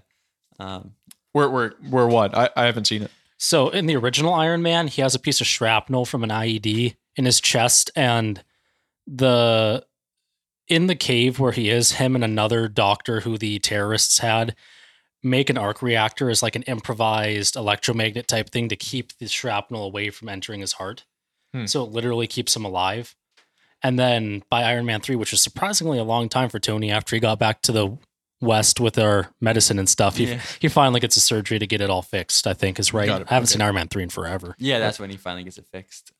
Obviously, Iron Man, it's more external and some internal, right? It's and then mostly Spider-Man ends up external. having that It's same, armor. that same kind of movement. Whereas you have somebody like Thor, and he's just a god. Yeah, It's just- he just has all his powers on him. Yes. You have the Hulk who can not really control it, kind of control it sometimes, who enters into it. And later in End War, he ends up like in his like He integrates. Gandhi mixed state. Yeah. He's like half Gandhi, half like ready to rip your arms off or whatever. I'm just thinking through the other ones. Captain Black America Widow is just super spy. Yeah. Yeah, just He's super like spy. Russian Captain America, kind of, actually. Without Yeah. the serum. Yeah. I think. Captain America is a fully integrated like Yes. that earlier Spider-Man idea too, where His He's power was given to him power was by given. a special serum. Yeah, and it's integrated. He can't get rid of it. It's part of his character forever. That's what Father Mike Schmidt. Remember we talked about briefly Father Mike Schmidt's video on who is the most Christian superhero, and he concluded Captain America because the power, right? You can't. It's almost like grace. You once grace is in you, right, it becomes a part of your being. Captain America, he gets a serum. It's a part of his being, and you can't really get rid of that unless you, of course, mortal sin. But that's a different story. I think that's another. That's really interesting. Like, back to the original Spider-Man trilogy, right? He can lose his power, Oh, yeah. which is interesting. So, like in Catholicism, right? but it's an internal change. It's not like getting rid of a suit, right. No, it's not like that. but this is interesting because according to Catholic theology, right, you can receive sanctifying grace, but you can lose it by choosing something else other than what you were called to be and who are moral law. For Spider-Man, he chooses. Oh, we got a little fly here. Okay, I'm dog. All right, we're good. You got Just it? came Oh, from wow. Mike Pence to us. Yeah, exactly. Rest in peace, the fly on Mike Pence's head. You will go down in history. I'm voting Anyways. for it. Yeah, exactly. Third Yeah. party. Am I right? Kanye it's about, Fly it's about as 2020. effective as voting for a third party. You can vote for the fly on Mike. Can you pencil that in? I'm going to do that at the ballot. Trump. No, Kanye Fly. Kanye fly. Oh my God. No. Yeah, Kanye and fly. Who would be his running mate? The Fly. Oh, got it. Well, I mean, like in reality, is I have is he no a running idea. mate? I don't know. He's too small. By the way, debate on Sunday for anyone who's listening to this before Sunday's debate on Trump, which would be amazing. I'm off topic, but yeah, this external and internal. Yeah. I find it. So like Batman, if we're going back to Batman, he can lay aside his suit whenever he wants, and he has no inherent internal power except for like his money. He has money and he has pushed his body to peak physique. He, like we said in the last podcast, he's like the peak of human accomplishment. Yes, No. a human virtue. Yeah. And there's an interesting part in The Dark Knight where it's Rachel's letter or his letter to Rachel. I think Rachel's letter, something like Rachel's that. letter to him. Rachel's letter to him, where basically, before that, Batman says, "I can be with you once I'm done. My job as Batman is done." And he says, "The way it can be done is if Harvey Dent, right, can control the situation." He sees Harvey as his out because he thinks Harvey, he's Gotham's White Knight. Yeah, White He Knight. as the DA through the law can clean Gotham up so Batman will not be needed. Right. And so, but that's when Batman can finally rest, is when his duty is done. So but that's a self-imposed duty, I guess, which is really interesting. Is it self-imposed or is it imposed Well, by if we're gonna bring the moral Uncle, norms? if we're gonna bring the Uncle Ben principle into it, with great power comes great responsibility. What's more powerful than being functionally infinitely wealthy That's true. and very driven? That's true. But at the same time, like Batman, the reason, so with Uncle Ben, it's a very clear parallel. Okay, Spider-Man has his power by accident. I think it kind of relates to our talents, right? Our talents, we don't choose what we're good at. We can practice, but we have certain inherent talents. Bruce Wayne was born into wealth. He was. But at the same time, there's this different mission where Spider-Man, the way he uses his powers are literally geared towards saving citizens and fighting crime, because if there's a supernatural threat that comes, or not supernatural, that's other stuff, but like superhuman threat that comes along, like Green Goblin, who's the only one who could defeat him, another superhuman being, Spider-Man. Whereas with Batman, he could have used his wealth to help out, right, the slums of Gotham, and he could have continued doing what his father was doing, but Batman saw that was not sufficient. So it's basically, he saw this degradation And he thought that the only way he can combat that is to become a symbol. And it does work at the very end, right? Dark Knight Rises, he ultimately does become the symbol that brings hope to Gotham.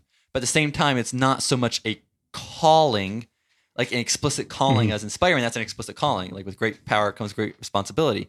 With Batman, his parents die. His parents don't call him on to vengeance. That's his own determination. Yeah. Whereas Spider-Man, Uncle Ben literally says, with great power comes responsibility. Great responsibility, remember that. And Batman's like, oh, I saw my parents die. This is how I'm going to achieve this end.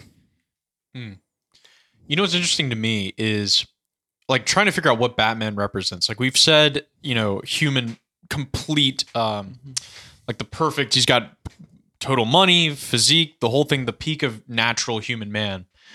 At the same time, he is an he's like outside of the whole structure of Gotham. Yes. And he intervenes when he's needed. Yeah. But like he's the ultimate, he's above all of it, right? And with his wealth, he can stay out of he can stay out of any trouble and whatever. And he's like the god of Gotham in a small G sense. The Dark Knight or the Watchful Guardian or the Guardian Angel or something like that. Yeah, like the Guardian Angel yes. is a good way to put it. But ultimately, his power is still tempered. Like it's not ultimate. It's still reliant on his physique and his bank. Yeah, well, it's reliant on that totally, which is a granted to him. Right. I mean, there's an element of where he has to become the Batman and stuff, but it's kind of like a granted. He's given that perfection, but it's contingent on Gotham. People like Harvey Dent trying to clean up Gotham and stuff. But it seems to have kind of an Eastern Taoist element of like the light comes in and then the evil counteracts it and then whatever. But there's no resolution. I don't know. This. I think that's part of what compels me and makes me love Batman so much as a character, because he's the peak of human virtue or natural virtue. Man is not sufficient to overcome darkness, especially one as flawed as Batman, who, as we see with him in his surveillance, with his brutalizing he breaks the mob boss's legs, he brutalizes the Joker. He is definitely a flawed person. So, and he is not sufficient to overcome evil. There's no hint of grace or of God in these movies. It's more of a picture of the peak of human virtue and its insufficiency to deal with evil. But he succeeds, though, in the end, which is interesting. In The Dark Knight Rises, he doesn't just become the peak of human virtue. He becomes a symbol. He transcends his own human nature, which is a very, what's that heresy? I forgot now. I don't know. Anyways. Describe it a little bit. It's like basically the heresy where basically man can perfect himself. Pelagianism? Pelagianism. Yeah. Man can perfect himself, transcend without his grace. Nature without grace, Yeah. Except for it's not Batman alone in that. It's not grace, but it's not Batman alone. It's that he gets the police to rise back up after being beat down, and he gets the cooperation of the people. So again, it's graceless, so it isn't as fun, but he transcends himself, right? He transcends himself. He becomes a literal symbol. This is for me also with the fact that it ends up well, right? In the end, right? The natural human virtue wins the day in the end, right? For me, once again, it's like for now. It's a for now element. Wait, I had themes. The movie doesn't just end with Batman and Catwoman in the European thing. It also ends with Robin, who we find out is Robin at the very end, taking up the mantle. Batman doesn't solve evil forever and then ride off into the sunset. He solves the problem that was facing Gotham at that time and passes the mantle of Batman down to the next dude. Yeah, but it feels if like the Batman mantle still exists, there's an implication there that, look, evil isn't solved. This individual problem was solved for now. That's true. So it's almost like... Yes. Another series. I'm in agreement. There's another series I was thinking of. Avatar: The Last Airbender. Oh my gosh. Thank goodness series. I just watched that. Thank goodness I finished it. Did you? I did. I watched it. I don't want to say I love thank it. you to Netflix, but they did bring it back into the cultural zeitgeist more prominently. Okay. Love it. Great. Fantastic. I always say, because watching it as an adult versus watching it as a kid, I say it straddles the line between cool and cringe the whole time, in my opinion. The humor. That's not how I would phrase it, but rewatching it, I had the exact same issue where there's so many great parts, but so many parts where they're clearly catering to children. Yes. With like Sokka's or kind of like anime goofballiness. tropes. Like there's a beach episode and stuff. It's like Except for that's a good beach episode because they use it as a character. They do like development Azula, episode. Okay. and It fleshes out all. It fleshes out. It fleshes out. the flesh is out. The flesh is out, but also it fleshes out all the villain characters. Right. Okay, but so now that you've seen the ending, They bring it all to bear, the as it were. Avatar ends up, the Fire Lord Ozai, the greatest threat, the Phoenix King in the end, right? And you have Mark Azula. Hamill, by the way, voiced him. Yes. He voiced Phoenix King Ozai in the last season. Yeah, Dang. And by the way, he was also involved in Batman. yeah. he voices the animated Joker TV in the series. animated series and in lots of the games. Yeah. Which to this day, I think a lot of people think the Joker voice that Mark Hamill did is like the best Joker voice. A lot of that's people ever think that happened. Batman the animated series is the best adaptation of the character. Back to Avatar though, but Anyway, yeah, it's great. yeah, anyway. In the end, the Avatar succeeds in restoring balance and all this stuff. They have the very explicit Taoist symbol with the water. What is it? The water tribe. When in the I think they're the Northern Water tribe. Talking the season 1 finale with Season the 1 finale, koi right? fish. Yeah. With the koi fish, right? I mean, it's Oh, just yeah, explicit, yep. right? The Avatar restores balance, and the Fire Nation isn't allowed to. And this idea, this is very Eastern, that ultimately human virtue or whatever will be enough to restore balance, and evil will still persist. But as long as it's balanced, then somehow we just continue, right? Mm-hmm. Now, obviously, there's Except for that- explicit. I mean, in Christian theology as well, it's like Yeah. until the final judgment, there will be, there'll be the wheat and the chaff, Yeah. even within the church, among those who are the redeemed. So evil's not definitively destroyed in the sense in this life. There's still evil that exists. However, there's a definitive in the end. Death will be destroyed and evil will be destroyed. Yeah, and look, but that's absent from Batman. That's absent from Avatar. I wanted and to the offer a endings of little those are pushback. cheapened. I in my want to opinion. offer a little pushback on Avatar because clearly it has a lot of Eastern influence and this isn't Catholic. But going back, some religions kind of tap into aspects of the truth sometimes. In that, the Avatar is not human virtue. What does Avatar mean in Hindu theology? It's the embodiment of a god. It's not yeah, that. that's- That's where the name comes from. And in this specific mythos they created for the Avatar universe, it's a human, and this Avatar spirit descends upon a human from the tribe, and He channels it. he channels it. So it is literally a spiritual intervention that there's a spiritual dynamic to it where it's not purely human virtue. And it steps in when it's really needed, right? So when he's not fighting Ozai and he's like flying around, and they're fighting each other and Ozai's trying to attack him and all this stuff. And it's only at the very final moment where Ozai's got him pinned against a rock and it hits His that, back, that back where it's the spot, which is like, brings the Avatar spirit in him. And then he's like, that's when it goes through and finally he takes away the bending of Ozai, the fire bending. Yeah. But it only steps in at the very bleakest when the world needs it, right? When the world needed him most, the Avatar vanished, right? It's like, but there's kind of a evil was let to run its course, and then at the end of the day, bring it to Star Wars, right? The evil empire, but the prophecy is still fulfilled in the end. Like very Eastern, in my opinion, that notion of evil having. Whereas I think more in the Christian conception is so let's take man falls, Cain kills Abel. Like the first story is fratricide after. No, the first story is after the fall. Yeah, okay. And you have the Tower of Babel being built, and then you have mankind. The sons of God saw the daughters of men were fair, so you had this.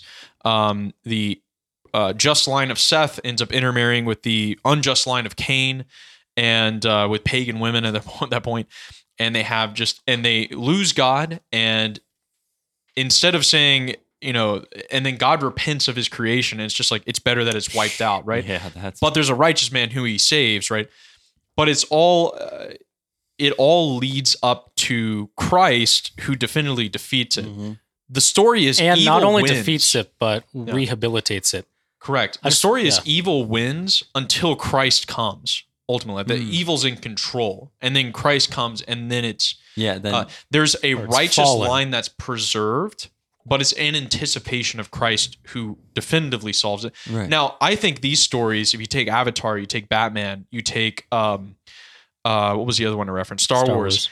I think it's almost like an Old Testament playing out, meaning we're going to preserve. So, I mean, take like the later Star Wars movies where they talk about the Skywalker line and all that type of stuff, and the Jedi spirit preserves. Except for, it's like, it seems to be stories in anticipation of a definitive victory, which would be a graced, where death and evil are definitively destroyed, and then it's the progression of grace transforming the universe. But all these stories seem to have just a Taoist, like a kind of Old Testament, that there's a righteous line preserved that'll eventually one day, conquer evil. But you only conquer smaller evils. With Star Wars and Avatar, they're explicitly influenced by Eastern thought. Yeah, explicitly. Yeah. And I think it's just kind of like an Old Testament theology in a lot of ways, right? Because you have the line of David preserved after you have Rehoboam and Jeroboam who separate the northern from the southern Israelites. You have the Judah and Benjamin, and you have the northern. The northern ends up getting destroyed and scattered. And then the line of David, the Davidic kingdom ends up getting destroyed, and they get taken off to Babylon. They get to restore the temple, but the Davidic line, when the temple was destroyed, the genealogies were scattered, and a lot of the genealogies of who's the descendants of Solomon and whatever were lost, right? So it's like, who's the real Davidic heir? And that was the anticipation of the Messiah. And it's like that line was preserved even in Babylon. And you have Daniel's prophecies that the Messiah will come, the Son of David is going to come, Isaiah's prophecies. And then you have Christ coming. And then it's like, he's the one who definitively defeats evil, defeats death, accepts the suffering. And it's not a Taoist like, well, evil will return again sometime. It's like God incarnate definitively defeats it. Evil is defeated, but now man has to cooperate with it. Now man has to cooperate with grace. Whereas in and so now the march of history is towards heavenly fulfillment. And whereas like Batman, it's like, okay, well, he just defeats it for now, but you're going to need Batman. And if it's not Batman, someone else has to take up the mantle, and it'll look really bleak sometimes, and it'll be whatever. It's a story and look of a conclusion. And I think that's the reason why you can make endless movies about it. That's true. Is because if you gave it a definitive Christ-like fulfillment, then it takes a whole different character at that point. It's almost like our society is subconsciously trying to reinstitute Christ into plots, but can't figure it out. Look at how prevalent Christ types are in our movies and our stories. Yeah. Batman, look at how often self-sacrifice becomes a theme for the hero. Batman has to sacrifice himself for Gotham. Harry Potter has a death and resurrection at the end of the Harry Potter series. Luke, with Darth Vader, he doesn't fight him ultimately. It's a doesn't passive. kill him. It's a accept. Yes, there you can just go through your favorite stories in pop culture and in our tradition post Christ. How prevalent, even in non-explicitly Christian sources, these Christian themes come out when we're creating heroes. I think that's what we touched on the last podcast, was the archetypes again. Yeah. Yes. Remember how literally Christ is the fulfillment? Because even before Christ, you had these figures who self-sacrificed. Of course, you had, like in Iliad, Odyssey, people sacrifice for honor, right? Which is a very much lesser goal to fulfill, but people who are willing, you still had that typology. Okay, you have the man who's willing to sacrifice. Well, maybe not so explicitly beforehand, but after Christ there is. But like Christ as a fulfillment of those archetypes that are natural in man. So even though like Christ brings it to the forefront and we have something to imitate, but that's also something God put in us since the beginning of time, naturally, I think, to recognize those themes of, okay, the self-sacrifice and the Savior and humanity is in a fallen state. So I think that's really interesting. It's like, I think I've been thinking about it. So I'm taking modern political thought right now as a class, and I've been thinking about Dr. Jones. Dr. Jones, the role of like, the role that doctrine and theology really plays in shaping our whole vision, right? And I really feel like Calvinistic Luther theology. That's back what you said about Nietzsche. Yeah. What you believe the world to be affects how you live in the world. Absolutely. And I think that theological doctrine precedes the philosophical ideas and the story and the plots and everything like that. Like all these stories are, we're analyzing the grace that gets in it and these other Catholic themes and Christian themes that seem to be like subconsciously and subliminally, there. But it seems incomplete in so many different ways. It's like they don't fully. Okay, we talked Lord of the Rings a lot last time. A Catholic who's explicitly Catholic, who is intentionally putting these themes. Except for in his letter, he says the Lord of the Rings is a fundamentally Catholic work. First implicitly, then explicitly. So it's his worldview shaping the way he creates this fantasy world. Then he realizes it, and then it's like, okay, and then he brings it out intentionally this time. Right. Yeah. And for us, for stories where the idea is like mankind can never ultimately overcome the evils, meaning there's no salvation. There's no ultimate salvation. I think that plays out very clearly. And I think that's one of the moves to the East, because the East, I think, takes that Old Testament. We just have to have the law, and we have to have a king. Well, that's someone who the Tao means the path. Yeah. It's the way you're supposed to live. Let me drop some Dr. Han little nugget of gold on you too. He said that the Confucian, so there was a period of time which historians of religion and just historians in general, that weird one. Yeah. Don't really know why, but at a certain period of time, like I think this was 900 BC, don't quote me on it, the reign of Solomon. Around the reign of Solomon, there was an explosion of monotheism in the world. In Greece, in Asia, you had Confucianism as a system, like moral systems, these big, broad philosophical moral systems, and monotheism gained real prominence around the era of Solomon. And so remember, like Solomon's wisdom. There's research going on right now that his wisdom about monotheism and the wisdom of Solomon end up spreading to other parts of the world. Wow. And so taking that whole like Taoist, Confucianist, whatever you want to call it, that Eastern, I think it has very clear relation to an Old Testament conception of reality where God is setting everything in motion, but man is fallen and evil and ultimately can't redeem himself, right? Take it with the Good Samaritan parable where the Samaritan being the Christ figure in the story, you have the priest who's like natural religion, can't help man. And man is ultimately fallen, right? Beaten down by concupiscence, stripped half naked. His likeness of God is taken away, and he's left half dead, meaning he's doomed to death. Right? That's the state man finds himself post fall. Priest is natural religion, which can ultimately help man. And then you have the law, represented by the Levites, who also can't help man. But it's the Samaritan, Christ, the Samaritans were half pagan, half Israelite. And Christ is fully God, fully man, who has compassion on him, binds his wounds, and then brings him to the end. I think these stories are stuck on a Levite or a Old Testament conception of, you may be able to kind of like help man up on occasion, but you can't bind his wounds and heal him, right? You may be able to solve his problems for the time, but it's ultimately he can never really stand on his own good. There has to be some external that's like, so the law for the Old Testament Jews is like that external practice that makes sure you're compliant.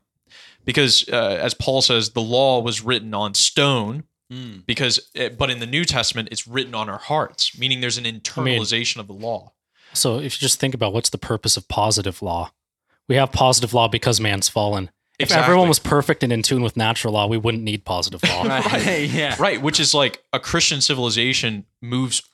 You want to get deregulation, No, I want good regulation. Yeah. Well, I mean, libertarians, right? They think, and this whole like Rousseau idea that, if we return to a state of nature, it's like, no, more. Oh my gosh, it'd be. Our nature's perverted, man. So that goes to the Aristotelian theory of politics and his Nicomachean ethics.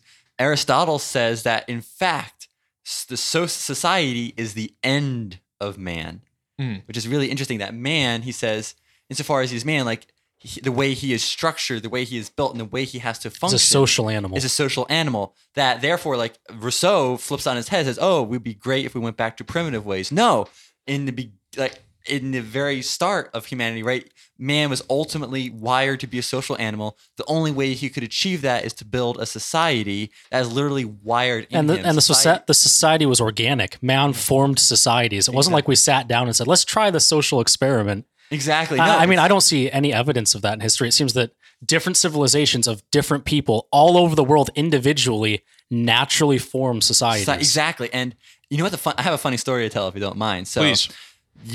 I just read the Nicomachean Ethics for honors in the spring of this year, which fortunately, COVID. But anyway, I remember reading it and it impacted me. It's like, oh, wow. The reason why it impacted me because I'd come to a similar conclusion without ever touching Aristotle in 2015 when I was in high school. So I had this agnostic friend who held a Rousseauian position of if we just went back to the original state, man would be fine. And the thought that went to my head, once again, without ever touching a finger on Aristotle, was, wait a minute, if man is truly wired to be a social animal, wasn't society inevitable, i.e. society being the end of man? So it's, once again, we hit on that natural law, like written in our hearts, that there's something, like if I could come, like me, a freshman in high school, knowing nothing about philosophy, could come to that conclusion naturally just by putting these facts together and seeing it validated by Aristotle, who come to that same conclusion thousands and thousands of years ago. It's really interesting. That's a really interesting phenomenon where you have the law written in our hearts and the positive law, as you said. But we can't ultimately live the law until we cooperate with God's grace, and then we need Christ to mediate that, and it's without that, it's just an external. It's just an external law, and sometimes the good man will win out, and other times the evil will, and that's the reason why, like, when the Avatar definitively wins the day, or when Batman solves Gotham's problems for a while, it's there's no ultimate end conclusion or something like that. It's like we need the law written on our hearts, apparently, and then also grace. That's what everything comes back to. With, I think, mine definitely, and it seems your thought later. Yeah, grace is important. and believing in that it actually works. That's a huge part, because if you're despairing that grace can work, then even if you're a Christian, you won't actually cooperate with that grace if you don't believe it'll actually do anything. That grace becomes ineffective, inoperative. All goes back to the fall, and it all goes back to redemption. I mean, these are all right, so somebody's just listened to this 2 hours or hour and a half, whatever it's been. Oh, we started at 6, right? We started at 6:40, or sorry, 6:20 rather. Okay. But someone listens to this and like, wow, I just listened to these Catholics dude rant for a long time about movies, and how do they find all these Catholic themes and all this stuff? It's like, well, our narrative of reality is fall and redemption, and Christ, and that is reality. I'll say it. Heard here first in the Kelvin Alley Show. Well, heard here way later than, but regardless, it's that is the story, right? That is the reality. We're not playing escapism. And then that plays out either in its fulfillment or in its lack thereof in all these movies that we're analyzing. No, it's the story of history, man's fall, and then man's redemption in Christ, and that's the story of each of our individual lives of falling and rising and falling and rising and believing in grace and incorporating that into our lives. And, exactly. I think that's what G.K. Chesterton says, like going back to movies where it's this constant cycle of, okay, evil, human virtue overcomes it. Okay, and then we have the next evil to go on. G.K. Chesterton says, even if the one doctrine every man should believe in, like even if you don't believe in grace, salvation, miracles, so the one doctrine that is very self-evident is the doctrine of original sin. He says, how can you not see that in the world? I think that every movie is based upon the doctrine of original sin, ultimately, that there's something corrupt in humanity, something wrong. And like we said, we come to various conclusions of how we can defeat it, right? But at the same time, Christ is the only one who can defeat it in the end, except in these movies. I think this goes back to our first podcast where we said, why is tragedy always like more appealing to us than comedy? I think we came to the conclusion last time is that ultimately we won't be able to fully comprehend comedy until the end times when Christ has remained victorious and we can see the beginning, middle, and end of humanity and their nature on earth. Whereas like the tragedies, that's what really sticks with us: man's fall, man's corruption, and not being able to get over that in the end. I think.